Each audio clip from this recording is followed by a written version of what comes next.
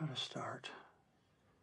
Well, it's just writing. I mean... Here's something important to remember about dialogue. Every word matters. No, it doesn't. They're vital. I want to go to this place that I think it needs to go to. The only thing that counts is what you see on the screen. I will write like 4 or 5, 6 hours a day. And it will be a voice made of ink and rage. Okay, I'm really glad you asked me that question. Welcome to Creative Principles. I'm your host, Brock Swinson. In this podcast interview series, I'll be speaking with writers, directors, actors, musicians, chefs, and various other types of creatives as we bridge the gap between creativity and productivity. Here we'll be discussing the habits, routines, and lessons that help promote a successful creative life. If this is your first time listening, make sure to subscribe on SoundCloud or iTunes. This episode is brought to you by IronJohnGear.com.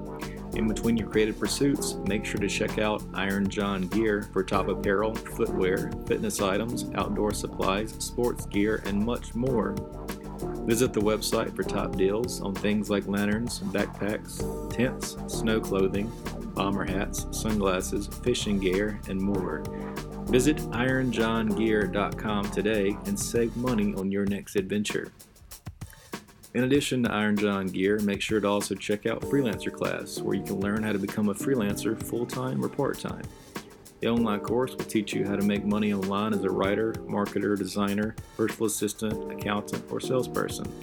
Stay tuned after the show to learn how to get access for free to this $99 valued freelancer course, along with some other free items on our website, creativeprinciples.live. Danish painter Anna Wegner pioneered the fight for gender reassignment surgery at the break of the century. Portrayed by Eddie Redmayne from The Theory of Everything and My Week with Marilyn, Wegner became Lily Elby. She was one of the first to undergo the controversial and risky surgery and did so with the support of her wife Gerda. Directed by Tom Hooper from The King's Speech and Les Mis, The Danish Girl is beautifully written by Lucinda Coxon as it invites the actors to exist between any expected cliches of a transgender film. Rather than dwell on sexual scenes or medical queries, the film is a romance, inviting audiences to follow along as two people love one another. I began in the theatre. I'm a theatre writer who sort of crossed over, and I crossed back periodically. So that's really my background, and that's how I drifted across. I worked in a theatre when I was still at, in my teens. I worked as a dresser backstage. I really loved all that. I didn't imagine then I was going to be a writer, but that was what I really loved. And film came later. What led you to writing The Danish Girl? Oh, The Danish Girl. Well, in 2004, I was sent a copy of the novel by the producers Gail Mutrux, Anne Harrison, and Linda Reisman, asking me if I was interested in adapting it. They'd seen another film I'd made in the UK, and at that point I'd never heard of the novel, and I'd never heard of the underlying true story. So when I realized it was based on this historical fact, I was amazed, really, because I had no idea they were doing gender confirmation surgery so early. And when I read the novel and researched around it as I went, really, just to try and gauge the extent of the fictionalization and the places where the novel had departed from what we knew of the truth. Obviously, we only know so much. I found the love story in the novel just breathtaking. I found the love story between these two people, the story of this marriage, and of these two artists working side by side. I found it incredibly moving and inspiring. And so I was really, before I knew how the story ended, I was very committed to it. I was in. I was a very easy sell. Yeah. Okay. In addition to that, can you elaborate a little bit more on the research involved for this story? There was quite a bit of research. The research was difficult. I mean, there wasn't an enormous amount available. The story had been largely forgotten.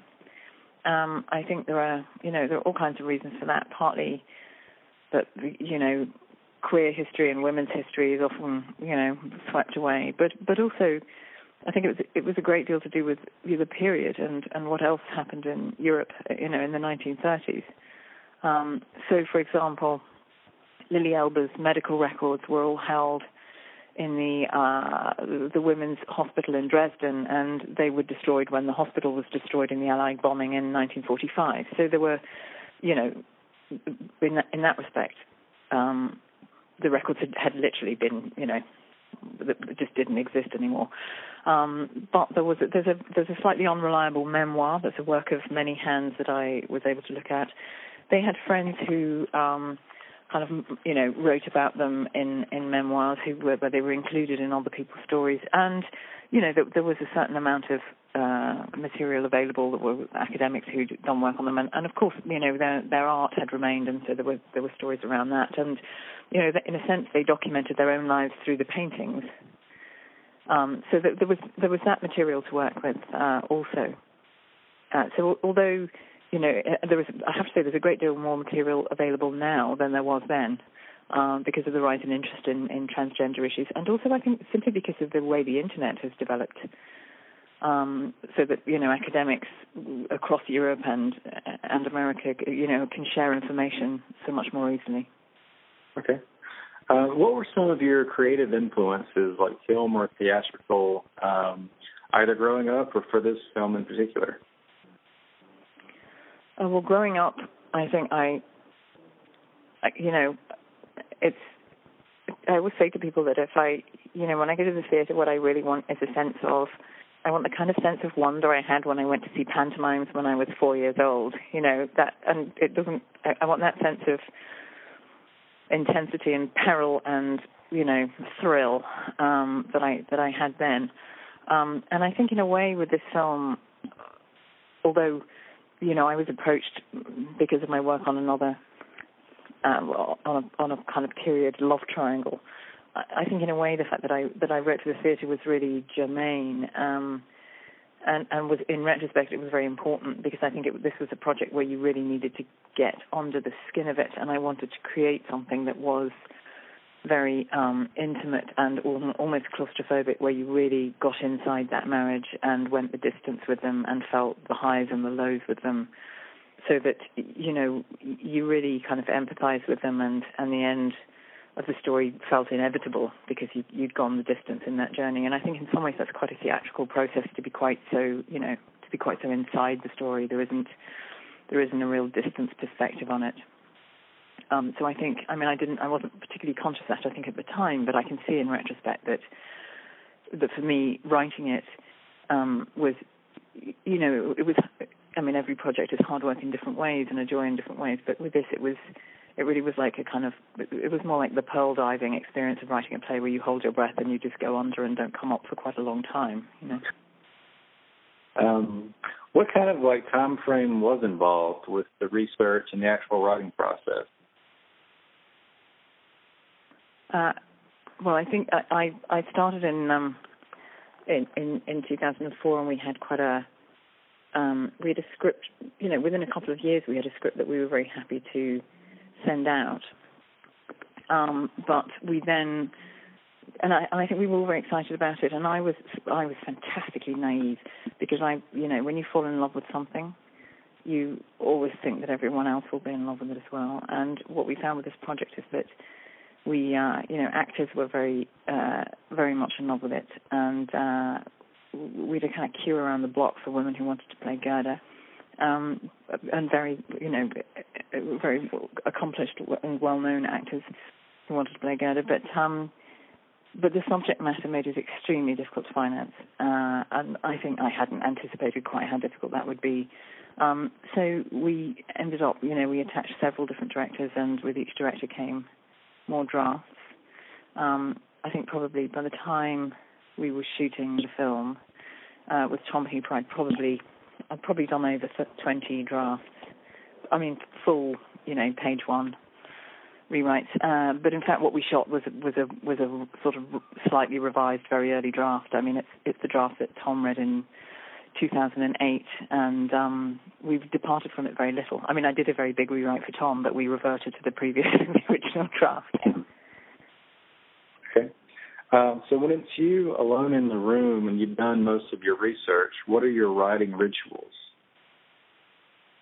Well, that's the point where I like to take the dog for a walk, usually, or do some unnecessary cleaning. Is always appealing, or more coffee is always a good idea. I'm quite. I can't. I am so envious of writers who have a very kind of steady output and work a kind of office day and so on. I really do have to kind of work up quite a head of steam and then work in a very kind of intense and erratic way. I'm really jealous. And I listen to writers who say, well, I worked on that project in the morning and then I work on the other one in the afternoon, and I want to kind of tear my hair out with grief because I'm so monomaniacal really when I work. And it would be so great to be able to juggle projects like that, but I just can't do it. And in a sense, the pleasure of it, I think, for me is in the monomania. It is in the immersion. And so I just don't understand that idea of being able to dip in and out of things. So, I've got an office that I rent around the corner from my house that I think I probably haven't been there for about 3 months now. It's the most expensive storage unit in history. It sits empty for a great deal of the time. And very occasionally I go in and I think, God, this is great. I should come here all the time. But actually I work in a sort of upstairs back bedroom. And just kind of push myself through the hours. But I mostly kind of, leave it as long as I possibly can before I start, and then write pretty hell for leather, and kind of have to set myself deadlines and write to the wire. And if I ever tell you you're going to get something, by Friday afternoon, you'll get it at, 11:59 that night, so that it is technically delivered on time. But, it's like a sort of endless essay crisis. And I'm going to try and stop doing that because I feel I'm a little old to be working that way. And it's all the things I tell my daughter not to do when she's doing her homework. So I'm trying to learn to practice what I preach, but unfortunately that is how I do it. So what makes a good story in your opinion? Well, lots of things make a good story, but I guess I think if you cannot identify with the protagonists, even if they are people who you seem to have absolutely nothing in common with, if you cannot identify with them, then no amount of plot is any use. You can have the most ingenious plot in the world, and if you can't locate yourself in it, then it's simply pointless. Is there any advice you'd like to give to upcoming writers, or any advice you wish you had in the beginning? Well, I think it's really important to hold yourself to a punishingly high standard in some respects. And, I'm a person who has a tremendous kind of anxiety about work. I always think it's not good enough and so on. But there is always a point at which that becomes counterproductive. And so I think, you have to remember also to just write. Just do it. Because, it's not for you to judge how good it is. Just do it. The world will judge soon enough, I love the cast. It's such a great cast you have. It's amazing cast, all of them. I mean, the whole company is really of such a high caliber. Do you write for any... Kind of a wish list. Yes. Do you write for any particular characters when you're writing, or is it just kind of... How do you see the characters in your mind and versus the actors? Well, with this project, I mean, sometimes when I'm writing, I will...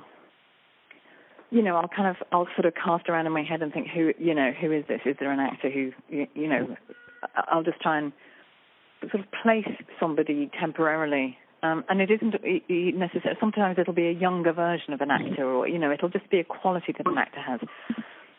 But with this film, I didn't do that because I had real life role models. And so, I had photographs of these real people in front of me, and so that's who I was writing for. In fact, that's who I was trying to write. I wasn't trying to write, an imitation of them. Is there anything else you'd like to share about the film or any other upcoming projects? Well, I'm, this has been a long road. I've been working on lots of other things in the meantime. I'm making a film next year with a director called Lenny Abrahamson, who made Room, which is doing very well at the moment, a film that's come out here. And I'm going to get back to writing another play. It's nice to do a mixture of theatre and film for me. And I couldn't be happy that the Danish Girl, which I've been working on for such a long time, although it's taken a decade to come to fruition, I feel it's opening at such an extraordinary moment in history. It's really it's opening at the right time, and I'm really, although I think of it as primarily a love story, I think it's great that it's also part of this rising tide of understanding and interest in trans issues. And we talk about it in the film sometimes now in terms of transgender, but I think it's so great that we're approaching a time where that won't be the thing we mention about it.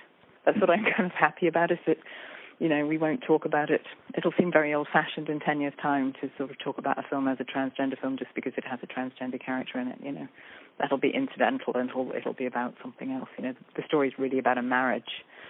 And I'm kind of thrilled that we're part of this rising tide.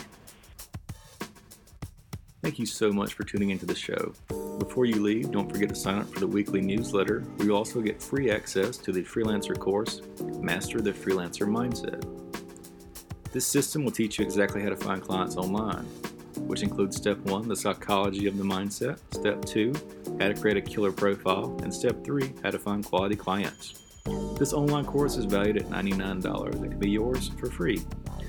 In addition to the free course, you'll get access to the ebook, How Hollywood Screenwriters Annihilate Writer's Block. This contains advice from Aaron Sorkin, Cary Fukunaga, and William Monahan. You can find all of this and more on creativeprinciples.live. Visit the website for new interviews, articles, and the daily blog. That's creativeprinciples.live.